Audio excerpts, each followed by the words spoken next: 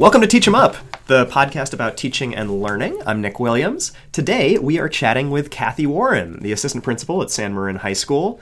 Kathy, how are you? Hello out there. Out there in the world, it's Kathy Warren. I'm doing great. It's a Wednesday. That was such a natural introduction for you. Good job. Okay, so today we're talking about implementing school-wide structures and procedures and then trying to maintain those school-wide structures and procedures. And based on your facial expression, that is a passion of yours. It is, for sure. I love essentially program planning, and that's kind of what that is in the sense of the industry terminology. And I have found that I truly love it. I love all of the nitty-gritty detail planning, and then I love to watch it unfold, and I love the challenge of problem solving around different things to get it to be better. And then I absolutely positively love to see it like bloom and blossom, and then pretty much after that I'm ready to move on to the next new thing after I get it going. That sustainability piece, that's always my Achilles heel, so we got to figure that out. All right. So before we get too deep into the weeds on this, you are not from California. I am not. Tell us about your educational background. How did you get into teaching? How did you get to being an assistant principal here at San Marin High? It's a lurid tale. I am from Georgia originally, and I got an English degree. If you're poor, don't get an English degree. You have to go back to school. And then I met my husband and moved across the United States, and I came to California, very different from Georgia, but nevertheless, it's a great spot, and was a mom for many, many years. And then whenever my youngest child was in kindergarten, I went back to school, got my teaching credential, and that's what I've been doing ever since. I taught English in Petaluma for about 8 years, I think, 7 years. And then I took a little hiatus and I did some consulting in education. And then I got my master's.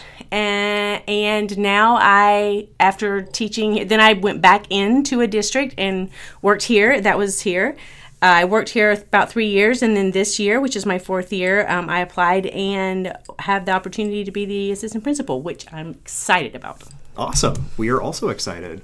Okay, so I wanted to talk through a few of the school-wide procedures, structures, what do you call it, programs?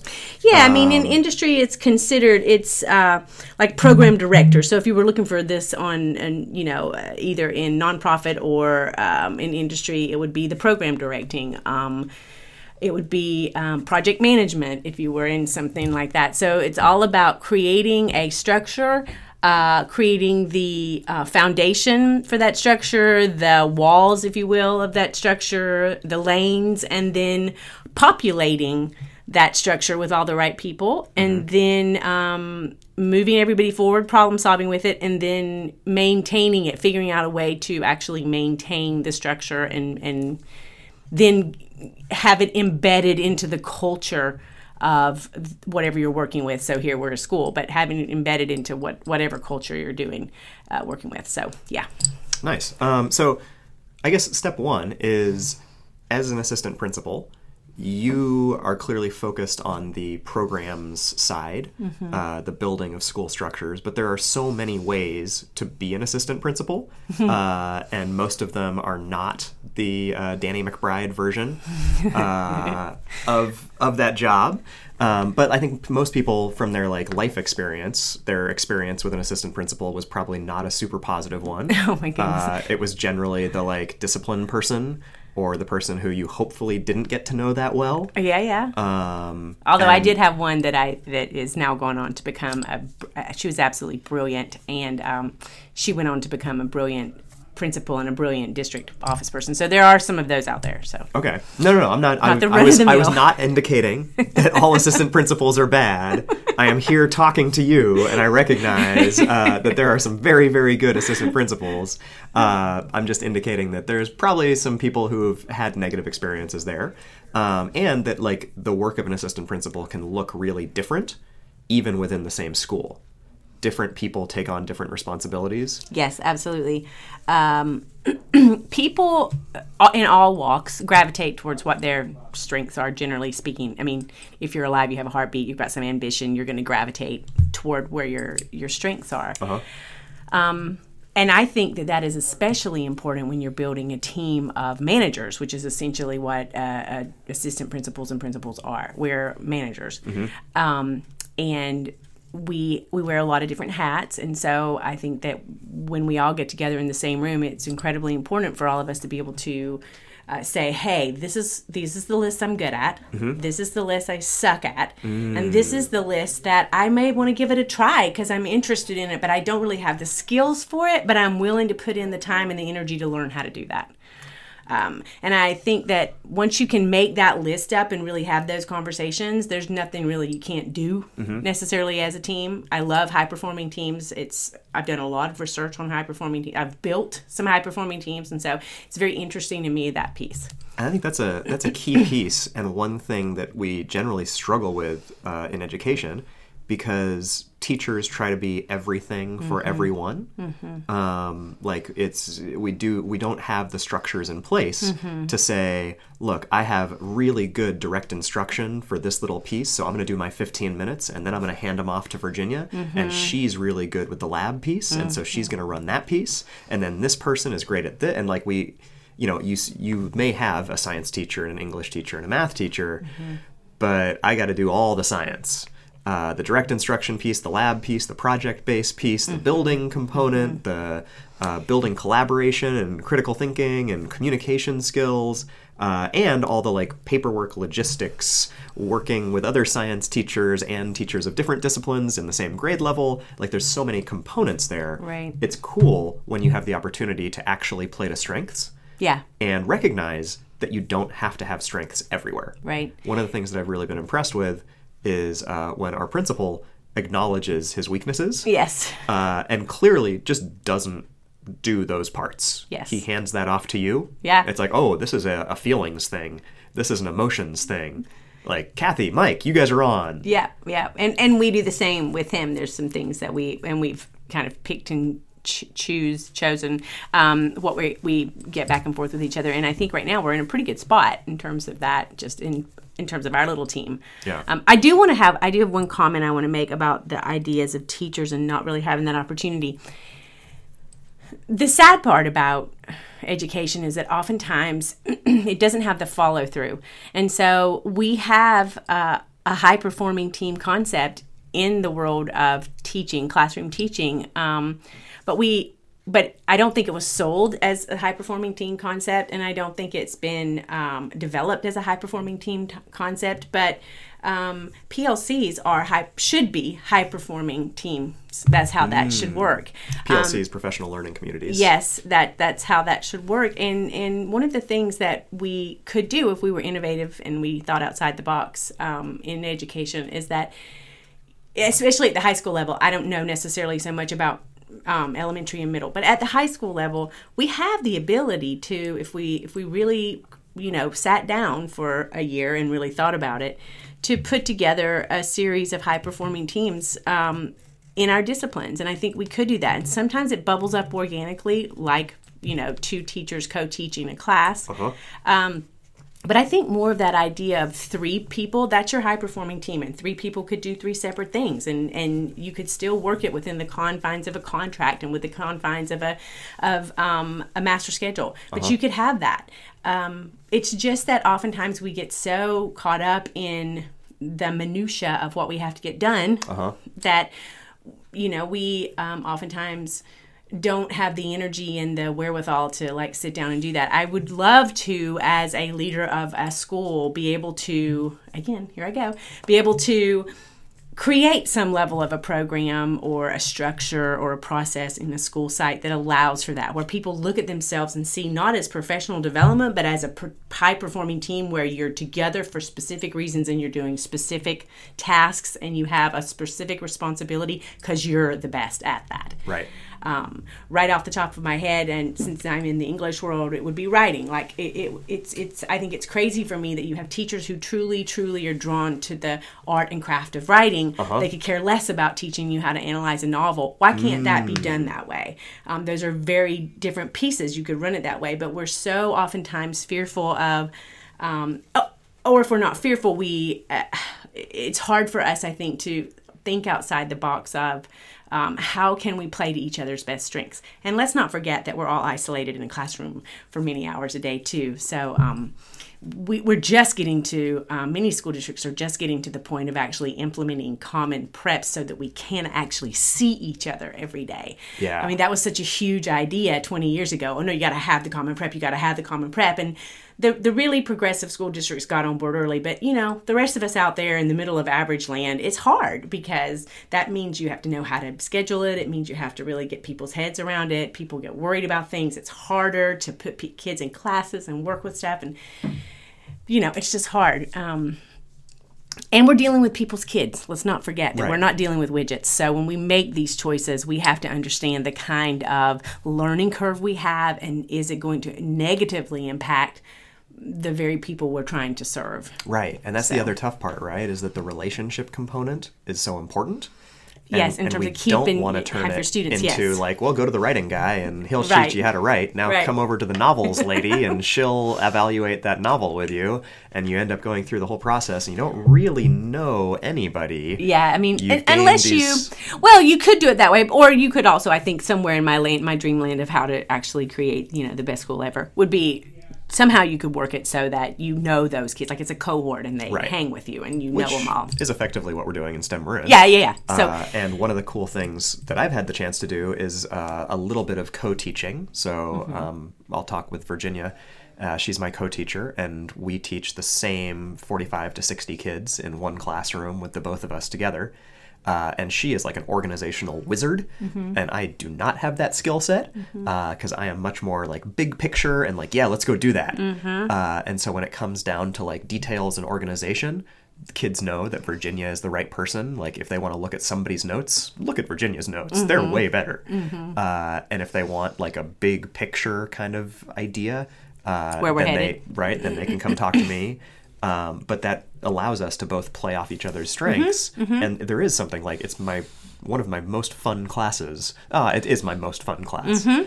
Just because you get to play with a different way. Because teaching can be such a social and yet isolated profession. Absolutely. You're in a room with 30-odd teenagers or 5-year-old to 18-year-olds. But you may not see another adult all day long. Unless you make it a priority. It is true. That some of the things that I find that we can put in place that'll help that a little bit more. The freshman teams where we get people together to talk about like their kids and.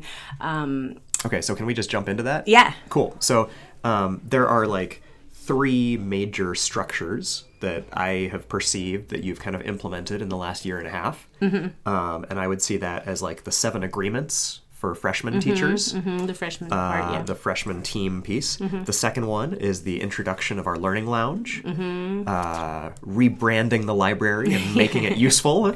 Or useful in a different way.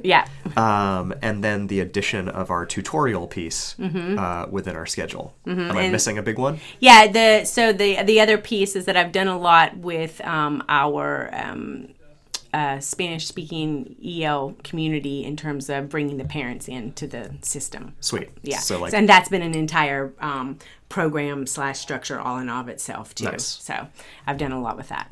Making our English learner population more integrated into our school population and making their them families. feel welcome and their families, and ensuring that we are serving all of those needs. Yes. Cool. Okay, so let's go one by one and start with like the freshman team.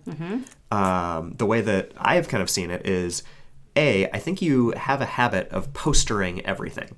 And what I mean by that is you're really good at like selling ideas and then publicizing those ideas on some form of a poster.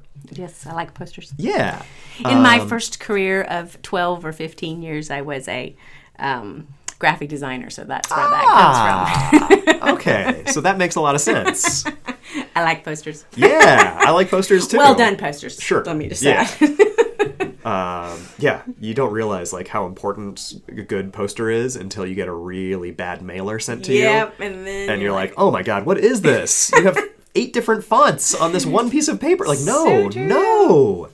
Okay, so the freshman team, the poster that you put out to all the freshman teachers is like the 7 agreements. And the 7 agreements are basically teaching strategies and logistical components that help freshmen succeed. Now, there's obviously a lot more to it than just those 7 agreements. Yes. But those 7 agreements are things like, we will ensure that all freshmen use their planner on a daily basis. Right. Or a planner. Yeah. A planner on a daily basis. Freshmen will write using a clear formatting, and we will use the term clear, stands for claim, lead-in, evidence, analysis, and repeat the evidence and analysis parts. Yep. So all the freshman teachers will use that terminology when we're talking about writing a paper or writing a paragraph. Lab report. We're using lab report. We're using the same kind of terms.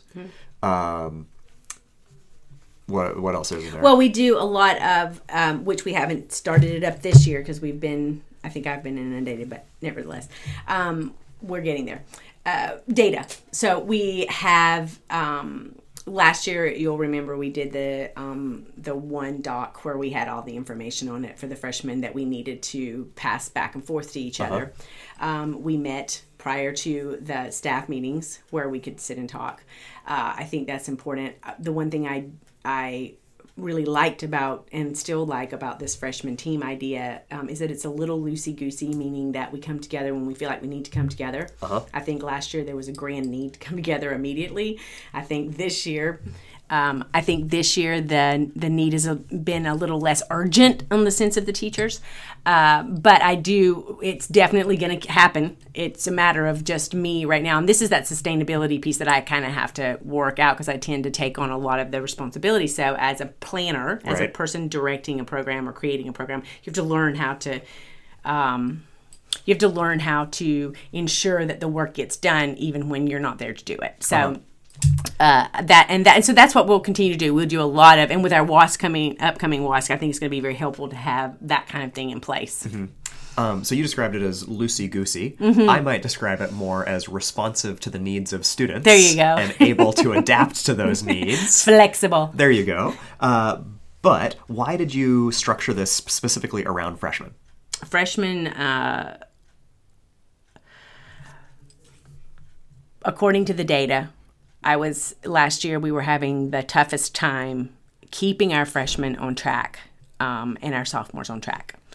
And once I looked at the statistics and once I looked at just the general information, it was very clear that although we had Link Crew, which is fantastic, it was our only structured focus on a group of kids who really, really need to have some renewed sort of energy and intense scrutiny right off the bat, because according to the numbers and the statistics that are out there, lack of really sustained attendance, lack of ability to pass even one class really impacts the success out of high school for a freshman. Right, and that's not just us. No, that's across the board. Nationwide, statewide, district-wide. It's across the board. Like every school has these same data issues. I guess not data issues; they're human issues. Yeah. But in developmental issues in 9th grade, if a kid gets a D or an F in one of their classes, any class, it's like the number one sign that they will not be on track to graduate from high school. They will not be eligible to go to college. Right. It's that D and F freshman year that's the big kind of like funnel point. Yeah, and while there are always exceptions to any rule, this is very across the board a general rule of thumb in any school district. So. And like freshman year is a transition year. Yeah. If you can get students in as freshmen and have them feel comfortable in the school and understand what they have to do at high school level work, they will generally be successful through 10th, 11th, 12th grade. Yeah, have them create a friend group, get engaged, join clubs, things like that. And that was all part of the freshman team idea too, which I want to put more emphasis on, because we sort of allow our student body to take some of that, but I think we need to just be a little more deliberate in making sure that that actually does happen. Nice. So that's the follow-through piece. So it feels like the structure there is having a data analysis system, looking at which specific freshmen are struggling in which specific classes, having a group of freshman teachers who then get together and figure out, okay, what are we going to do to help Johnny or Jane or Jose or Juan or whatever, and then having a set of agreements around how we're going to do that. So having some things in place where all teachers are saying, we are doing these things. We always have our kids check their phones in at the beginning of class. We use the cell phone caddies. We always have our kids write using clear formatting. We always have our kids use their planners, et cetera, et cetera, et cetera. And then if that isn't working, we have a way of identifying that and then doing something to try to help that student be more successful. Yes, because if we're all rowing the boat in the same direction, it's like parenting. Everybody has to be on the same page, because kids are kids. They can play one against the other. And in order to be as successful as we want to be with our students and as successful as we want them to be, we all need to be giving the same advice, we all need to look the same. We all need to, they all need to understand that we talk to each other and that we know what's going on. So it's really important, especially I think so for freshmen, that they know we communicate and we all have the same expectations for them. Boom. Okay, so thing number 1, freshman success team, the 7 agreements within that team. Thing number 2, and this is one of my favorites, was you took our library and you created a learning lounge. And I think the visible part of that is you brought in like 15 couches. 12 couches. You created a whole bunch of like charging stations and like set up laptop zones, and like basically you took a space with a whole bunch of books, which I love books. Do not get me wrong. I am a big reader. And you cleared out some space so that students could really use that space for studying and just generally being on campus. So the physical aspect was huge. You brought in some cool art stuff. Some of our art classes took decommissioned books and made sweet sculptures out of them, and those are like hanging from the ceiling. So that's the physical component. But then I think the actual practical component was you set up a system where the Learning Lounge is now always open after school on Mondays, Tuesdays, and Thursdays from 3:30 to 6:30, and you have to open until 7 o'clock sometimes. Yes, lesson learned. If we need to keep it open during finals to 7, we could do that. Yeah, just so that kids have a space where they can study, where they can hang out, where they can be safe, and have a space on campus that feels more student-owned. How'd you go about that? Or why? Well, first of all, as you can tell by the inside of my office, it's wild in here. I truly love design, interior design. It's just one of the things that if in another life somewhere, I'm sure I was an interior designer. And if I had to do it all over again, there'd be a hard pull not to do it now that I know how much fun it is. But so it was a project, and I love projects. We're trying to recruit new teachers here. Be a teacher. Don't be an interior designer. Be a teacher. Kathy, you say it. Be a teacher. There you go. Good job. We have fun. Teaching is fun. Yeah, and so that was a project that actually appealed to that sort of creative side of me, and it also was something that I knew from my work with both my consulting work across the U.S. in really low-performing districts, that the one thing that helped them get up to speed the quickest was the outside of school time that they could spend doing their work, whether it was in the morning, whether it was on a Saturday, or whether it was after school itself.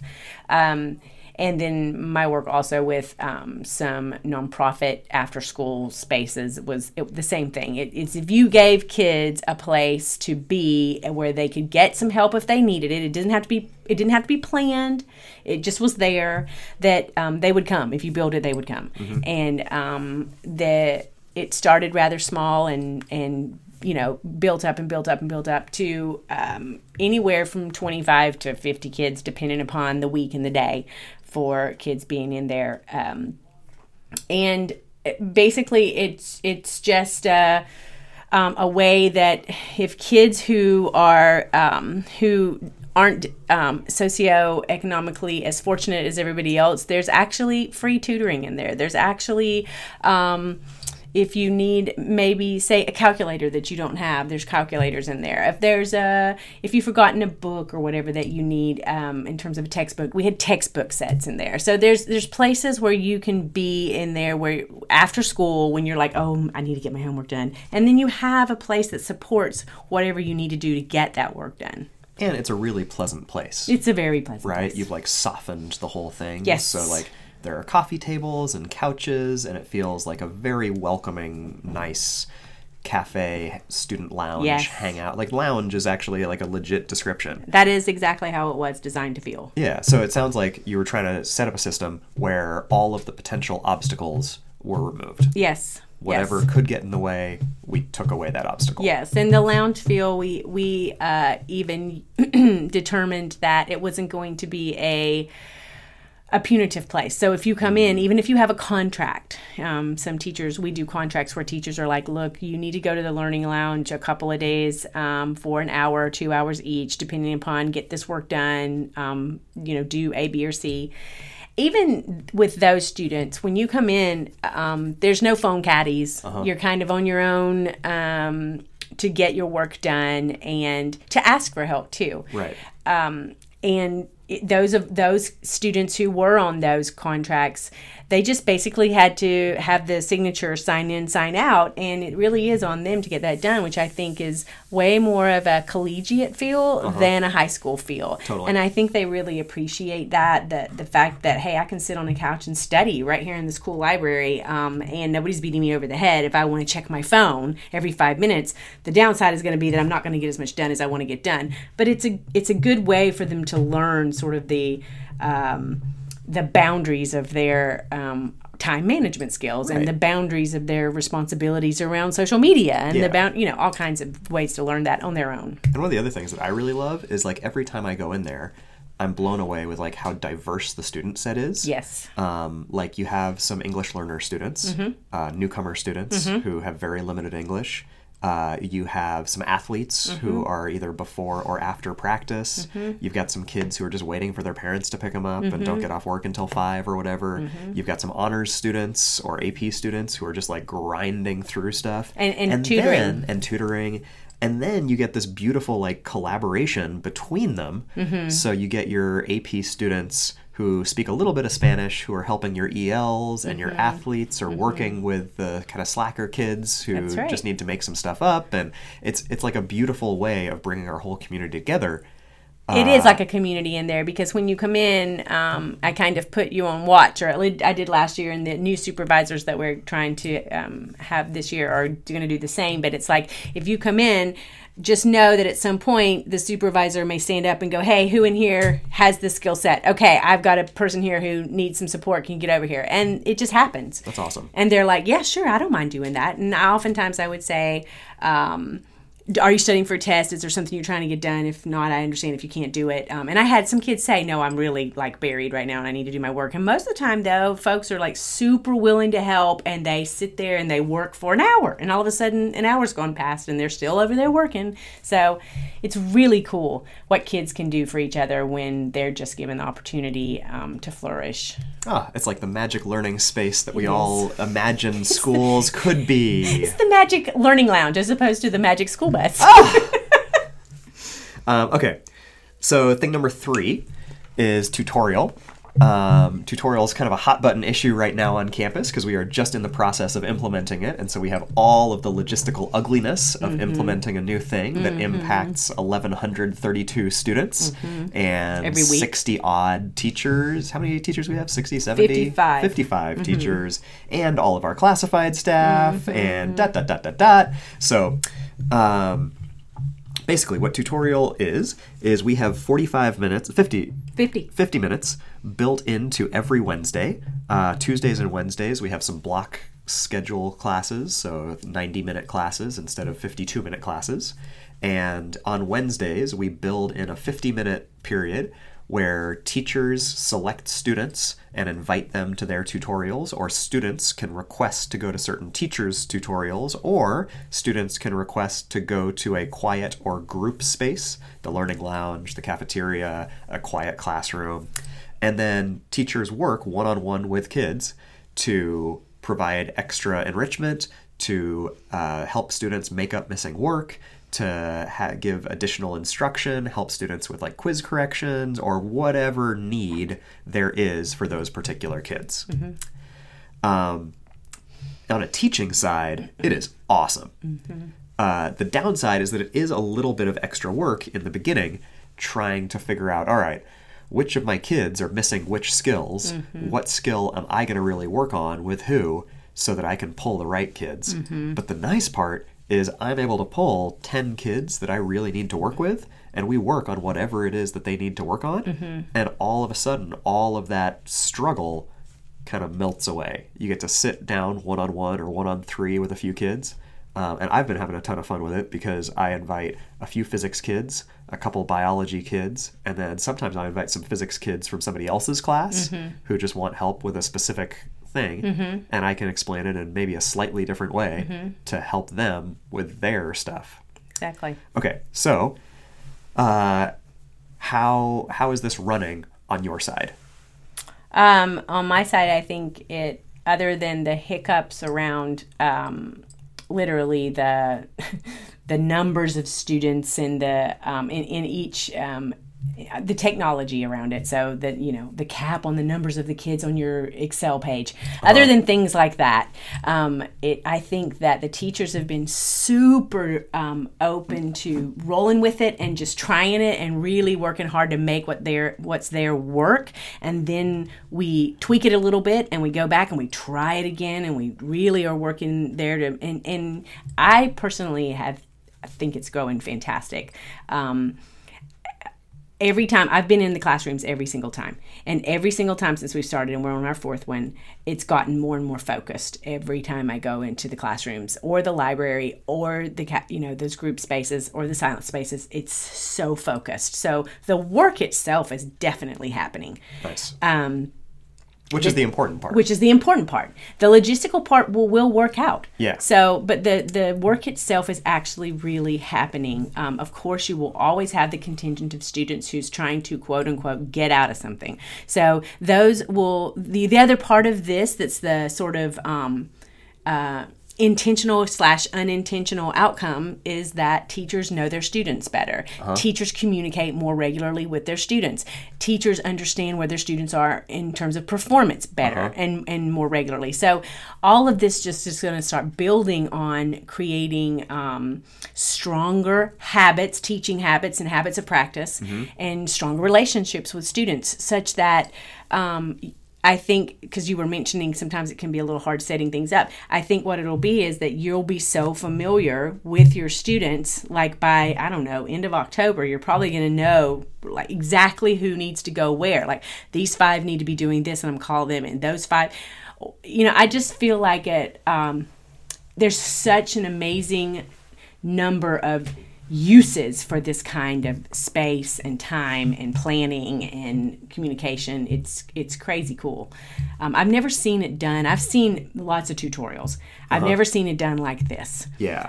This is really structured and really directed and super supervised. Yeah. So it's got the best of all of the pieces that you need to put together to create a highly impactful structure in a school to raise performance. It really does. But it's also really flexible. Yeah. Like, yes. if I want to work on a specific thing with specific kids, I pull those specific kids and I work on that thing.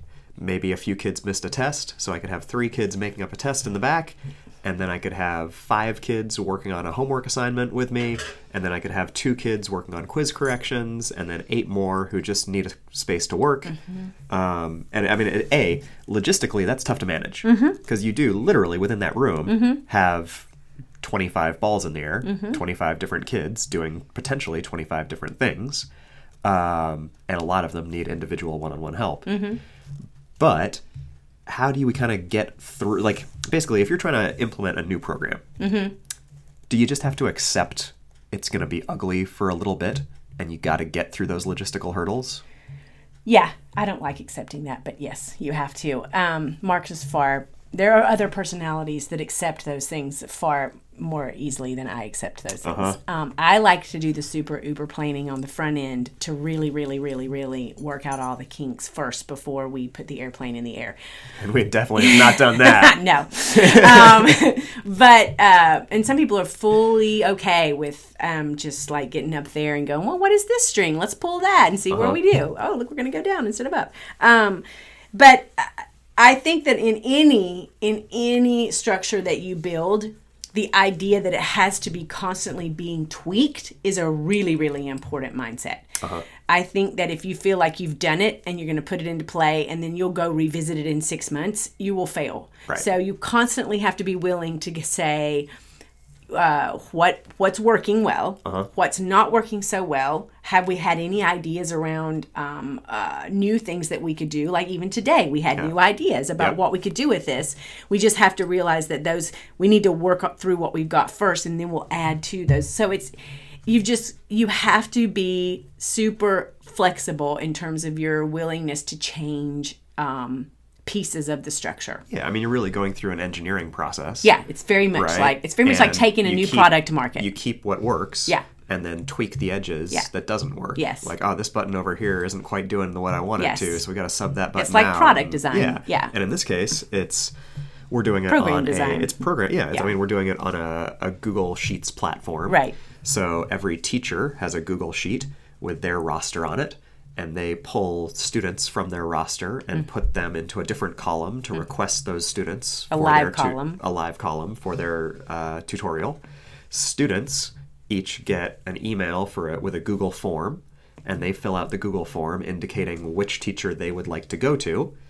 And then there are some like backup plans, which is there's plans B, C, and D. If the teacher doesn't request the student and the student doesn't request anything because they were like, I forgot, or I lost that link or whatever, then they get assigned somewhere. Yes. And ideally, they get assigned to a teacher that is currently on their roster. And that's where we're still working out kinks. Yes, ideally trying to make sure that the right kids get to the right teachers, even if they don't request them. Yes. And that's where it gets tough. Yeah, that's where it gets tough. A couple of reasons. That might be tutorial 2.0 in the future, how we work through that. I'll settle for tutorial 1.1. But we have to work within the abilities of the actual Google, whatever that is, right? The background of that. But then the other piece is that I just lost my train of thought. Moving along, Ben. Yeah. I just totally lost my train of thought. No problem. So there's there's the logistical component. Yes. But then the practical piece is, why did we end up going with a direction where it is so much more structured, teacher-driven, instead of an office hours scenario, or instead of a learning open campus, like a learning lounge. Yeah, you've seen a bunch of different tutorial options, right? A homeroom. That's what I had when I was in high school. We all had study hall and everybody went to homeroom or study hall, and it was a random assortment, and you sat there for 15 minutes or whatever, and threw a paper ball at somebody, and then went on to your real classes. Yes.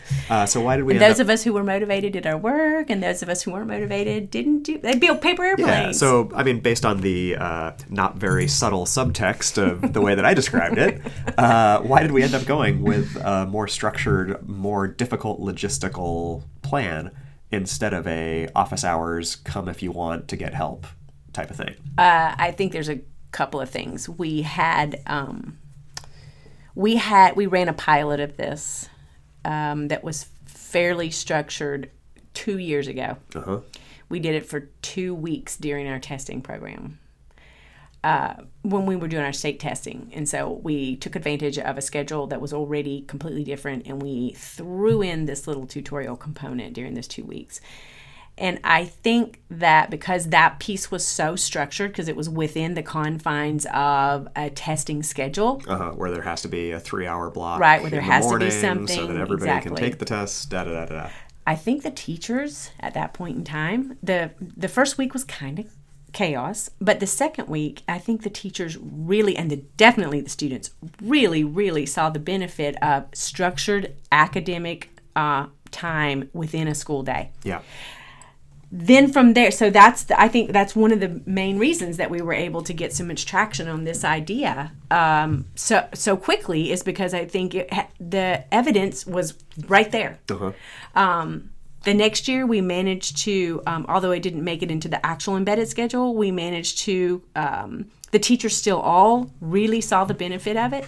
We had to, again, work around the logistics of things. Yep. But they realized without a doubt that it had to be, I think they were the ones that felt more comfortable with it being, as teachers normally do, fairly focused and fairly structured. Most teachers who really get good high performance out of their classes are fairly focused and fairly structured. And there's creativity within that space. But that's how teachers generally operate. That's kind of our nature. If we're going to be if we're going to create a high performing student, oftentimes we're fairly focused and fairly structured. Right. So I think that second piece of that year really helped us out with that. The second year where we were able to not enough. We weren't able to do it frequently enough, but when we did do it, we saw that basically what had happened is by the end of that second year, it was basically a period of time that the kids weren't necessarily using it the way they needed it to be used, and the teachers weren't necessarily using it the way they needed to use it. And everybody was like, okay, if it's going to look like this, it's probably not. Yes, it's great to have access to these students, but we need something else where we can really be more definitive and deliberate in our choices around what we're doing with this time. Right. We're not getting out of it what we'd like to get out of it. Exactly. And certainly the data showed that. Yeah. So when we went into it this time and we went back to the teachers, we all kind of went into it with having seen a very structured piece of it, a piece that was structured at the beginning but got looser and looser and looser. And so we all kind of went into it with a lot of like different understandings of what this could be.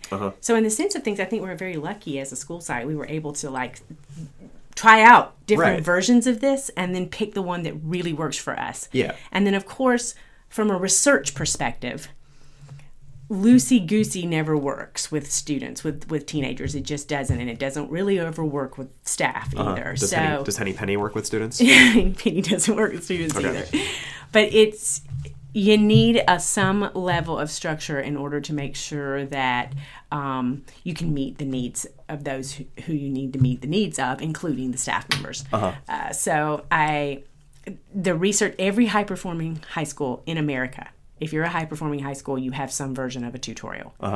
It can be called an office hours. It can be called this or that. Most of those structures in really high-performing high schools have your for the most part,